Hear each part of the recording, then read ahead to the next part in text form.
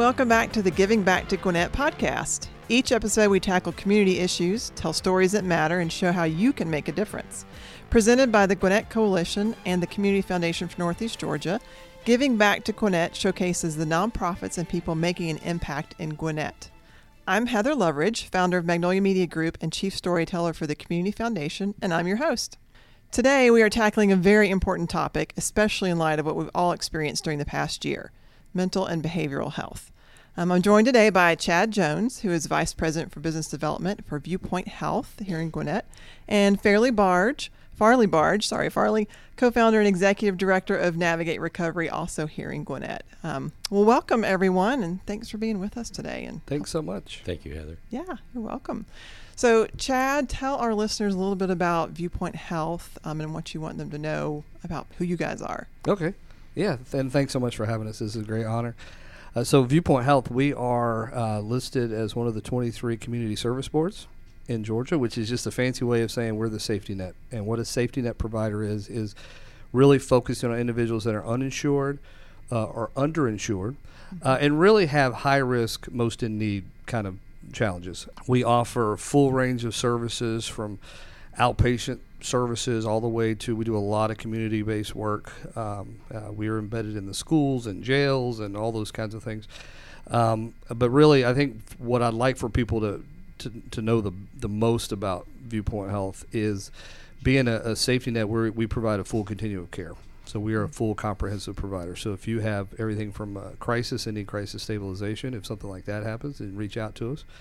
If you don't have that kind of need with crisis, it goes all the way down that continuum and say, hey, I just need someone to talk to my kids. We provide that service as well. So kind of as the industry term here, the one-stop shop, we're kind of the one-stop shop for that. And we just want people to know that we are definitely the safety net provider, and we're here to offer all those full continuum of care services.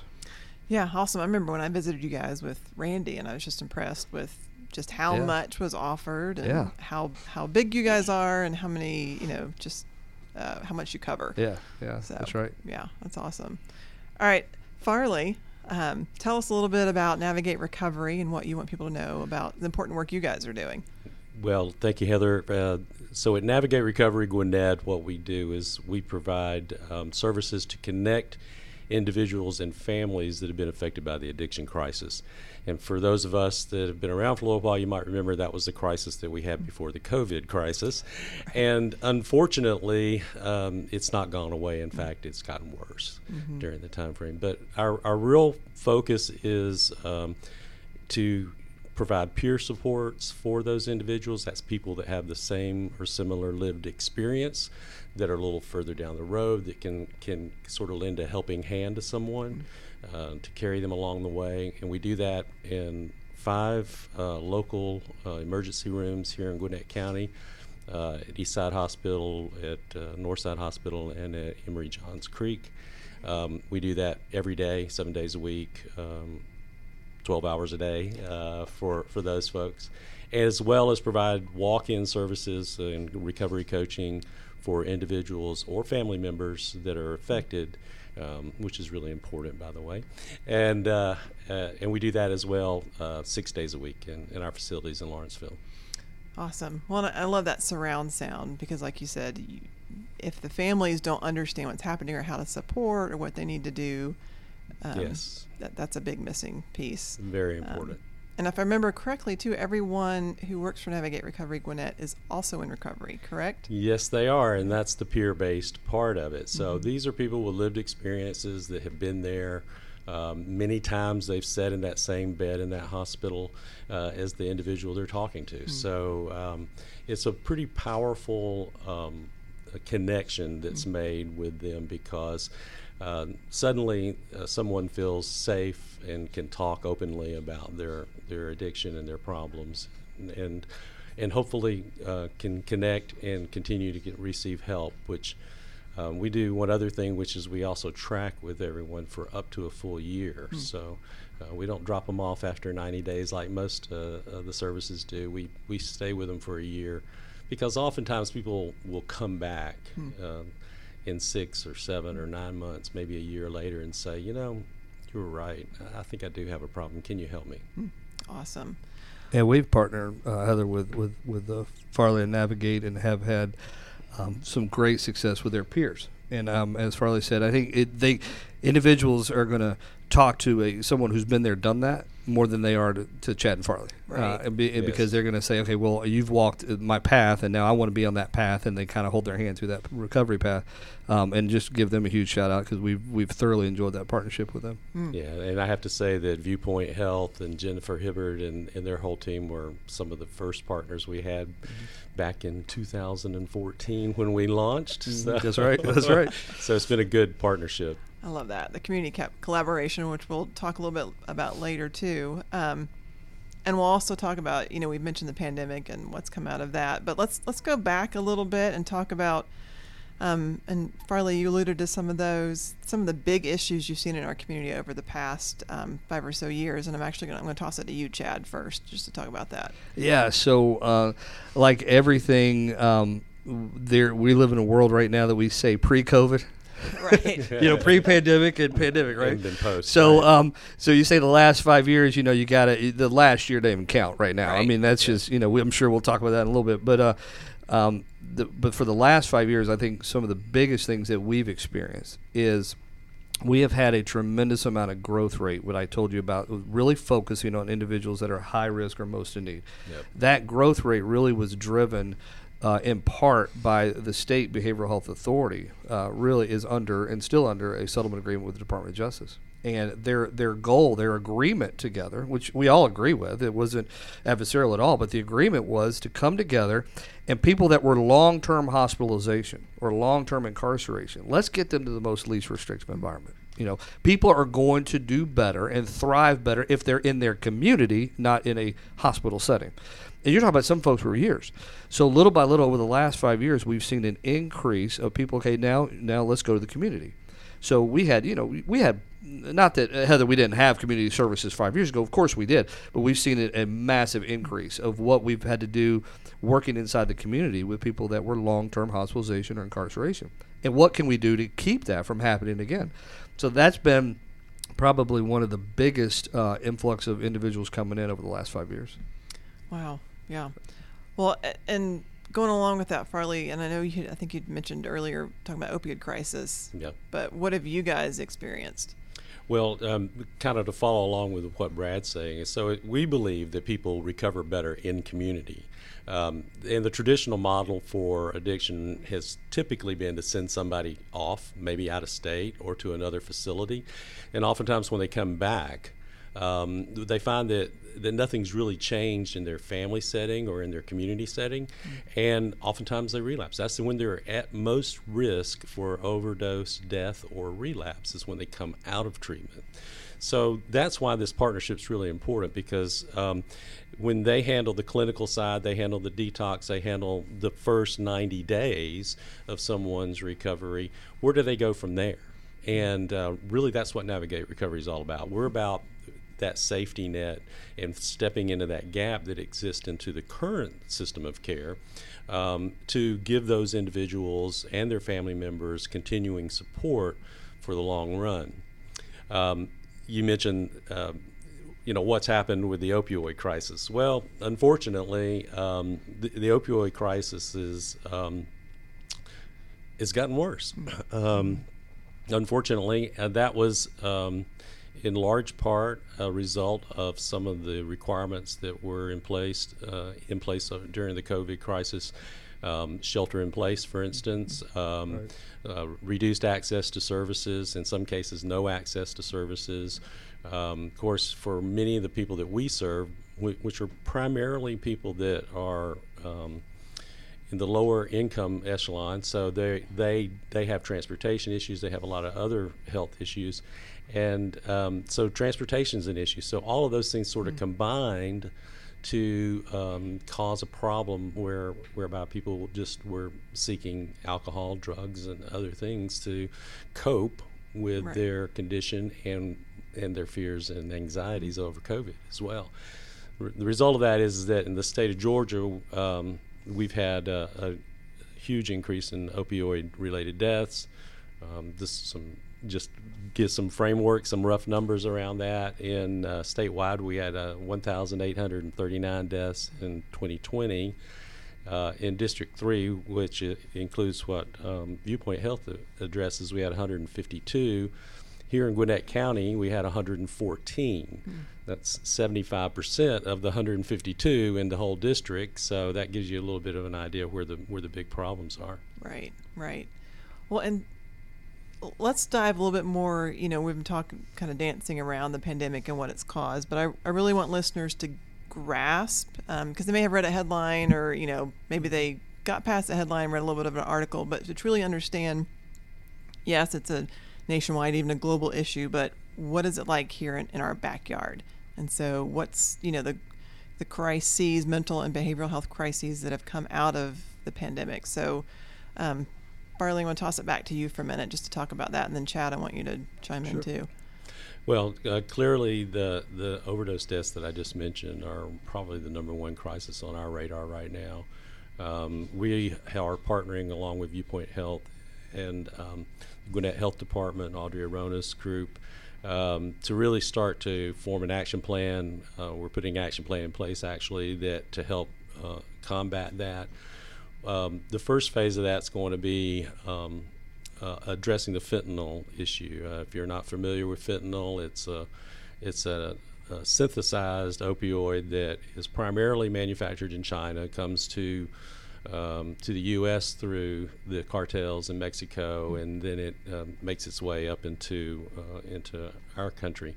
Some of that comes through the ports in Savannah. In fact, we're tracking one right now that's caused a number of deaths, where they have pressed pills that are fake pills that are Xanax and I forget the other one. Maybe you remember, Brad. But anyway, and those are being distributed to people who, again, cut off from services, didn't have access to the supports. They may go out and try to source those pills from friends or someone who passed them off as legitimate, but they're not. And they're actually just laced with fentanyl, and we've had a number of deaths. So, fortunately, there is a solution for that. We believe it's sort of a multi-part solution, but the first leg of that solution is really to get the antidote, Narcan, into the public's hands. And so we're involved with that heavily. You'll be hearing more about that in the coming weeks as we put that action plan into place. In Gwinnett, I'll go back to those statistics. We had 156 deaths from 2020 through April of this year, so that includes both 2020 and this year. And 100 of those involve fentanyl. Wow. So that's sort of the magnitude of the problem. It is by far the number one killer out there. And that's what you're working on with the health department, with Dr. Arona and partnership. Yes. Okay. All of that, rolling that out. Yeah. Yeah, that's big task. Yes. Yeah, it is. So, Chad, what have you guys experienced coming out of the pandemic?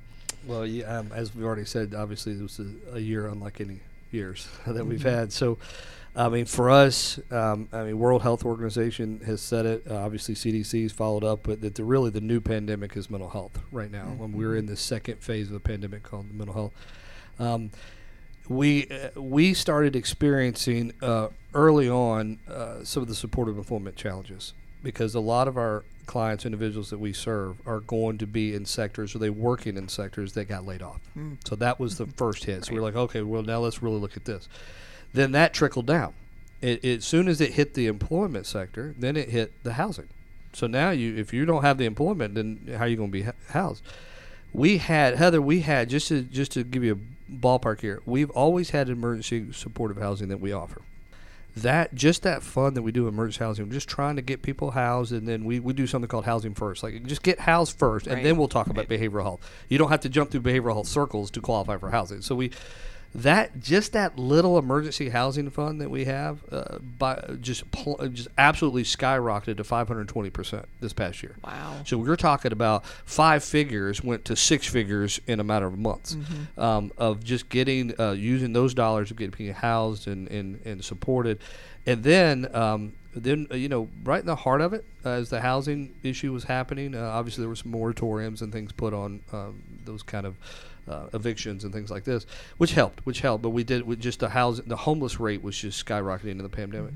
Then we had situations where it just became too much for too many people. The suicidality rate did go up. It went up nationally, not just Gwinnett County. Right. Attempts went up nationally, not just Gwinnett County. So you had this effect. It was first hit the pocketbook, then it hit the homestead, and then it hit the whole well-being. And it was just and you could see it coming like a tidal wave. I mean, and there's nothing you can do but stand in front of it and just let it's going to hit.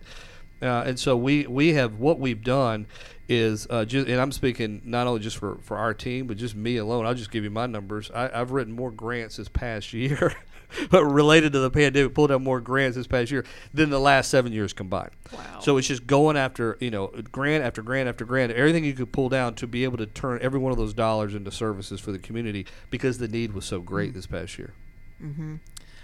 Well, and we know it's real and we know there's a big issue, but we tend to think, oh, that's somebody else. Right, that's right. But when you can tell somebody a story, then that makes it real for them. Do you guys, and I know we have to protect privacy and all that, but do you have any stories you can share that just really illustrate kind of what's been happening? Yeah, I think for us, is that all right? Go. Oh, yeah. Okay. So not to jump in front of Farley here, but just I think for us, one of the stories that resonated really well with individuals of like, oh, wow, this is Gwinnett County. This is here, was when individuals, the pandemic first started happening and individuals realized, okay, we've got something here. This is serious. And people started going to the emergency departments.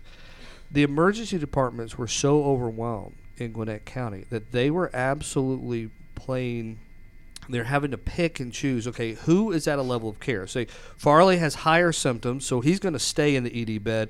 But Heather, even though you're positive and even though you have symptoms, you're going to have to go. You're left. And it was really this I can't imagine the position that the nurses and doctors were in to say, look, we have limited number of beds and we're going to have to go with the high of the high. Right. And so what happened was you had individuals that were positive that needed to still isolate, because remember, quarantining was people that were around something, but isolation were people that were positive with symptoms. Right. So they needed to isolate, but isolate where? Because to properly isolate under the CDC and Department of Public Health guidelines, you had to have a single bathroom and a single bedroom. You had to access, and no one else could access that bathroom. Well, where are they going to go? A lot of these apartments that they were coming and going, or staying with family, or whatever it is, they had one bathroom. So we worked with Department of Public Health. This was a great partnership. Department of Public Health came to us and Home First Gwinnett. So we worked with them. I got to give a huge shout out to the Holiday Inn Infinite Energy Center. So sorry, got to plug that, because we met with them and they gave us the whole second floor. Wow. And we created a program we called just Project First. It was a little acronym I came up with for isolated recovery and supportive transitions, was what FRST was. And it was individuals that had to isolate and recover properly, but couldn't go back to where they came from, home, friend, wherever, family, whatever. So they went to the Holiday Inn, and the Department of Public Health pulled down some dollars to pay that. Our staff did all the visits, so obviously I was dropping off food and Chick-fil-A. Farley and Heather, you should have seen me. I look like a stormtrooper coming in there. I mean, this is early days of the pandemic, so it wasn't just wear a mask. It was like, I look like something coming out of sci-fi fiction or something. But so we were dropping off food and groceries and just checking with people. We made a whole protocol, how they could enter the hotel on the backside and this kind of thing. And it was a huge success. Because it gave people a chance to recover, even children, parents and children were there together to recover in a safe, stable environment, and then from that point, then you could go obviously to your next destination. But the ERs, they were grateful because we don't know what to do. We don't have space. Right. So it was one of those situations that was right here in Gwinnett County backyard that some people probably don't even know what went on.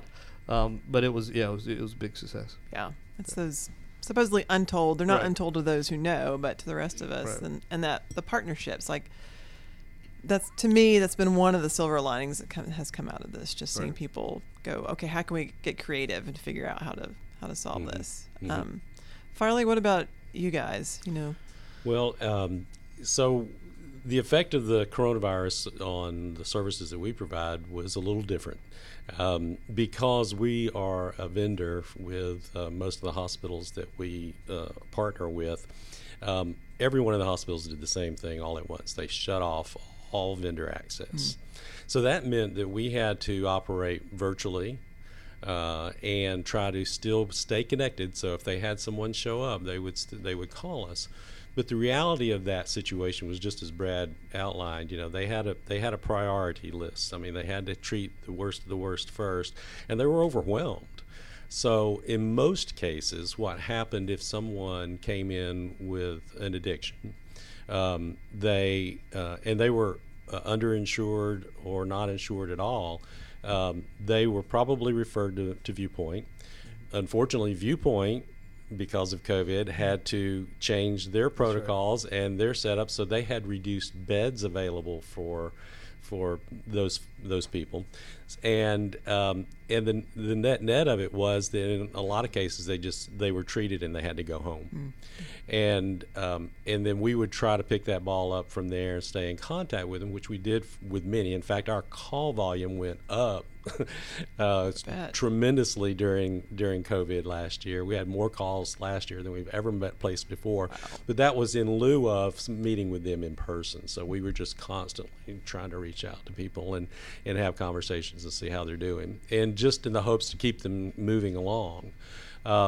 Now, as things began to ease up a little bit, as we got towards late summer time frame, we started to see some of the more severe cases coming into the office. Well, I need help now, or family members coming in. I need help now. Can you help me? And since that time, the floodgates have basically opened, and we're seeing more people now than we've seen in quite a while. In fact, recent numbers just from we know from the hospital side alone that they're seeing averaging about 2 overdoses a day there. Now that's an average. Some days they don't have any, but typically that happens on the weekends or close to the weekends. So they get a lot on the weekends, and we'll get 6 or 7 calls in some days, So that's kind of how it affected us, and there's many personal stories that go along with that, but they all have a similar storyline, if you will, and that's that they had access, they were doing better, they got worse, and some of them died, and those that survived are trying to make it. Mm-hmm. Wow. Well, let's transition. Kind of, we talked about the past, and let's talk about kind of what's happening right now, because like we've acknowledged, we're on the tail end, and just dealing with the effects of the second pandemic, kind of like we said, the second crisis. Right. So, Chad, maybe this is where you want to talk about Resilient Gwinnett, but kind of what's going on right now with Viewpoint Health and kind of tackling what's happening. Yeah. So what we're doing is obviously trying to be more proactive. I think that sometimes when these pandemics, and not just this, but just state of emergencies happen, or something hits the news, people refer, the mental health crisis. Mental health itself is not a crisis. What the crisis part of mental health is the access to care. It's staying in care, all right? So if you could have a brick and mortar shop, and we have 5 of them. We have actually a lot more, but we have 5 clinics, but a lot more than just those clinics. And you can say, hey, people, Heather, you can grab somebody. Hey, here's this guy's card. Go down and see this guy, all right? But there's a transaction that happens between you referring somebody and them actually walking through the door. So what we've done over the last few years, and what we've applied for recently with some federal grants, is to really enhance that access to care and take it to people where they're at. So we've done it a couple of years ago. We started in the school system. We had 4 schools where we had a clinician embedded at the school. So you're keeping a mom or dad from taking their kid out of the school to take them to an appointment. Well, the appointment's at school, so you don't have to check anybody out. We've gone from 4 schools down to 31. We have 31 schools. So it's taking that kind of concept and really beefing up what we're doing in the community to say, hey, we're going to meet people where they're at, and we're going to get creative with a plan of care around what people want. So meet them where they're at, give them what they want. And by doing that, like I said, we're applying for several federal grants. One is Certified Community Behavioral Health Clinic is what the acronym is, CCBHC. By doing that, you're talking about community level care on steroids. I mean, it's just, if this comes through with the other grants we put together, some working with Farley on some medication assisted treatment type stuff, you bring all that together, then you've got, like I said, community work on steroids. I mean, it's going to be just completely overpowering, really enhance what we're already doing. But that's what we're trying to do to address it, is try to really focus around how do we see mental health. That mental health itself is not the crisis. The access to care and staying in care is the crisis. So how can we bring the access to people at more spots, more places? We do a lot of this, Heather, with law enforcement. So not only, I mentioned we have clinicians embedded in the school, we now have clinicians embedded in law enforcement. They actually do ride-alongs with law enforcement. We call it a co-responder model, so that the deputy can say, Deputy Farley over here can grab Chad and say, hey, Chad, I think we got a mental health situation. Come over here and talk to this guy. We've worked with them over the years and really have reduced the level of incarcerations, significant. When I say reduce it, significantly reduce the level of incarceration where Officer Farley has to take somebody in. So it's working of meeting people where they're at, giving them what they want. Really, it's our focus. So would you say also, because thinking through this, there's also the aspect, I think, of people are more aware, and so maybe we're lessening the stigma around mental health and getting help, and even behavioral health. What would you guys say to that? Well, definitely. So reducing stigma is a huge area of concern on our part. Because stigma does still exist. Unfortunately, I just read an article just this morning about the data showing that women, for instance, are now have surpassed men in their use of alcohol. Wow. And it affects women so much more dramatically than it does men for mental health reasons and for other reasons. And they have a lot more negative outcomes when they drink alcohol. And so that's a statistic that people aren't familiar with. They don't recognize that. And so when we realize that, and we treat it like a chronic condition, when we realize that addiction is a chronic condition, I should say, and it's not a moral failing. It's not you made a bad choice, you need to stop doing that. It's not it's not that you're weak-minded or weak-willed, right? Mm-hmm. We've learned so much more about the science of addiction in the last 20 years than we've ever known before.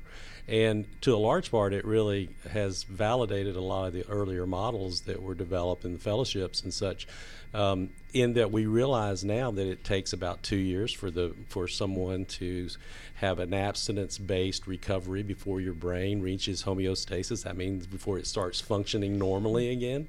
All these things are scientifically proven now. So it's really educating the public about that. So one of the things that we're doing to address this opioid crisis that we've been talking about is engaging with the health department along with Viewpoint Health. We're also partnering with Home First and several other partners. Guide is also involved in this coalition. We formed a coalition to get Narcan out there, but also to educate. So we want to educate people about the science of addiction, what's really going on, because when people understand what's happening, they begin to look at it a little differently, and they begin to realize that it's not that my loved one is crazy and hates me now. It's because they're being affected. Their brain chemistry has been changed by the addiction, and that as a family member, there's some things that you can do to help respond to that appropriately, and to support them in that. So education is one of the strong areas. Talk about the language that we use. Okay, so a lot of times we don't use the best language when we talk about people that have been affected by addiction. We call them addicts, we call them druggies, and we call them a lot of different things that are kind of demeaning. Let's face it, the media today doesn't still portrays most people with addiction as a person that is destitute and living under a bridge somewhere. Now that can be the case, but that's usually the worst case. In fact, the vast majority of people that are affected by addiction, over 70%, they have a job. They get up, they go to work every day. They're probably married and have a family. So it affects a whole lot more people than we realize. So being able to address those things, and then of course to distribute the Narcan, get that out into the community's hands is the final leg of that. And that's really to make sure that people understand that Narcan is an antidote, that it can reverse an opioid overdose. In the case of fentanyl, you might need it 3 times in order to make it work, because that's how powerful that particular drug is. But really giving people access to the education and the drug they need to reverse it. And my personal belief is that everyone should have access to Narcan. You should have it in your car. Its shelf life is tremendous, and it's very tolerant of extreme temperature changes and so forth. So you can put it in the glove box, you can put it in the refrigerator at home. And by the way, you don't have to fear using it, because if you use it and it wasn't necessary, it doesn't have any adverse effects. Yeah. I wanted to piggyback on something, Heather, Sure. if that's okay, that Farley brought up a very, very good point as it related to stigma. And Farley said on what people are called, some of the labels that you were talking about, Farley, that you put on people. We just had this conversation recently, how it relates to language and stigma, because Heather, you're right that there has been an increase in mental health awareness, and the pandemic probably pushed some of that too. But being aware of something doesn't overcome a stigma just because you now are aware of it. We believe a lot of it starts with the language. And I'll give you a really quick personal example. This was Memorial Day. Not going to say any names because of obviously protecting people's privacy. But one of my family members, we were talking, and they were headed back home for Memorial Day, and we said, hey, keep us in your thoughts and prayers. I've got a little polyp thing that they need to test because he has lung cancer, and it's now in the adrenal gland. And we said, okay, sure. And so it was very open conversation, physical health. Okay, keep me in your thoughts and prayers that I may have my cancer coming back. Oh, for sure, we'll definitely do that. As that conversation was finishing, I received a crisis call from a family member and said, hey, could you guys come talk to my uncle? Because, my uncle's schizophrenic.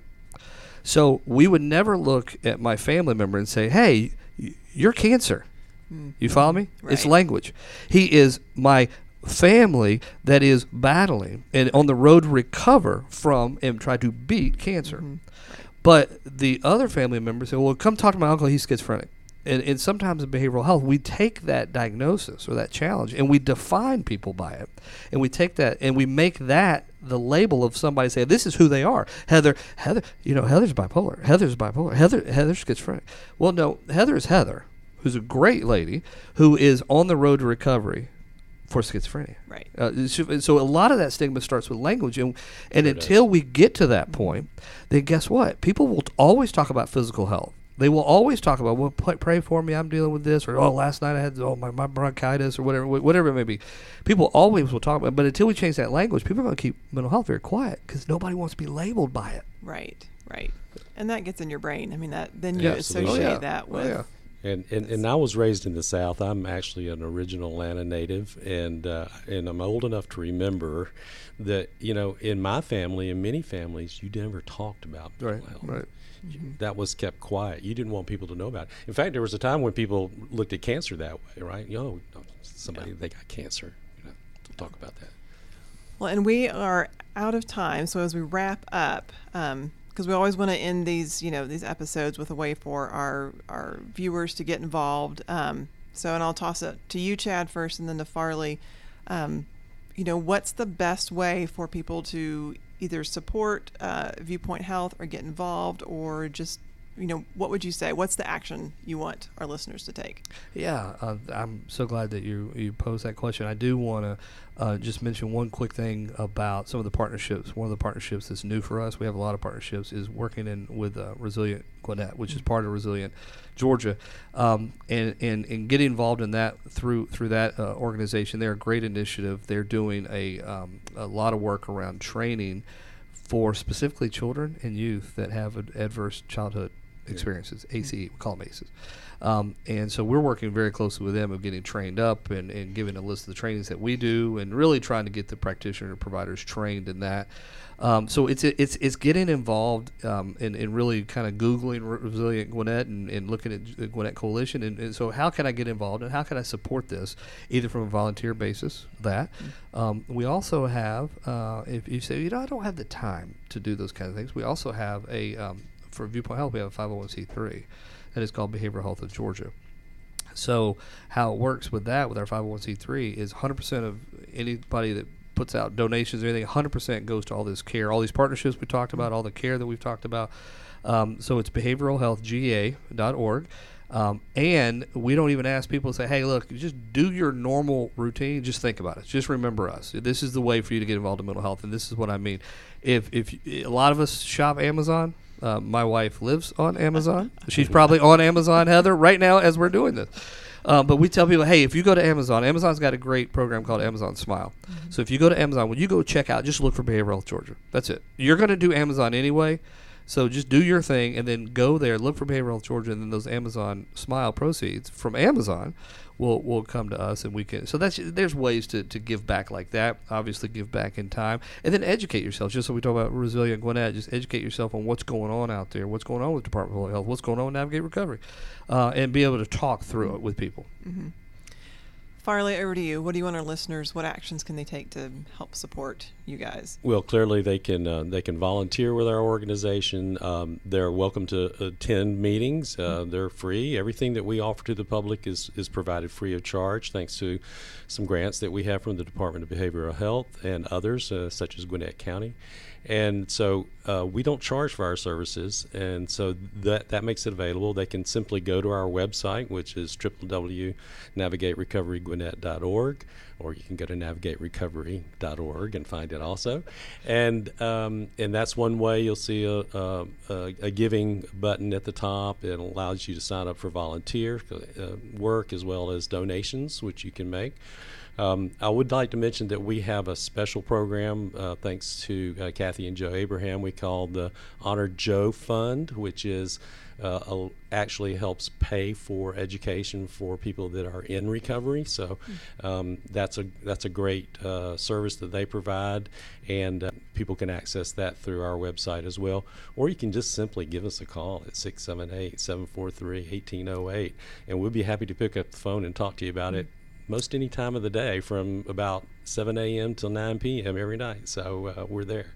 That's awesome. Well, Chad and Farley, thank you all so much for coming and just sharing with our listeners about what's going on and the important work that you guys are doing and the partnerships that are happening because of this. So thank you so much to everyone for joining us today for the Giving Back to Gwinnett podcast. If you'd like to learn more about the Gwinnett Coalition or the Community Foundation, please visit them at gwinnettcoalition.org or cfneg.org. I'm your host, Heather Loveridge. Thanks again for joining us, and now go make a difference in your community.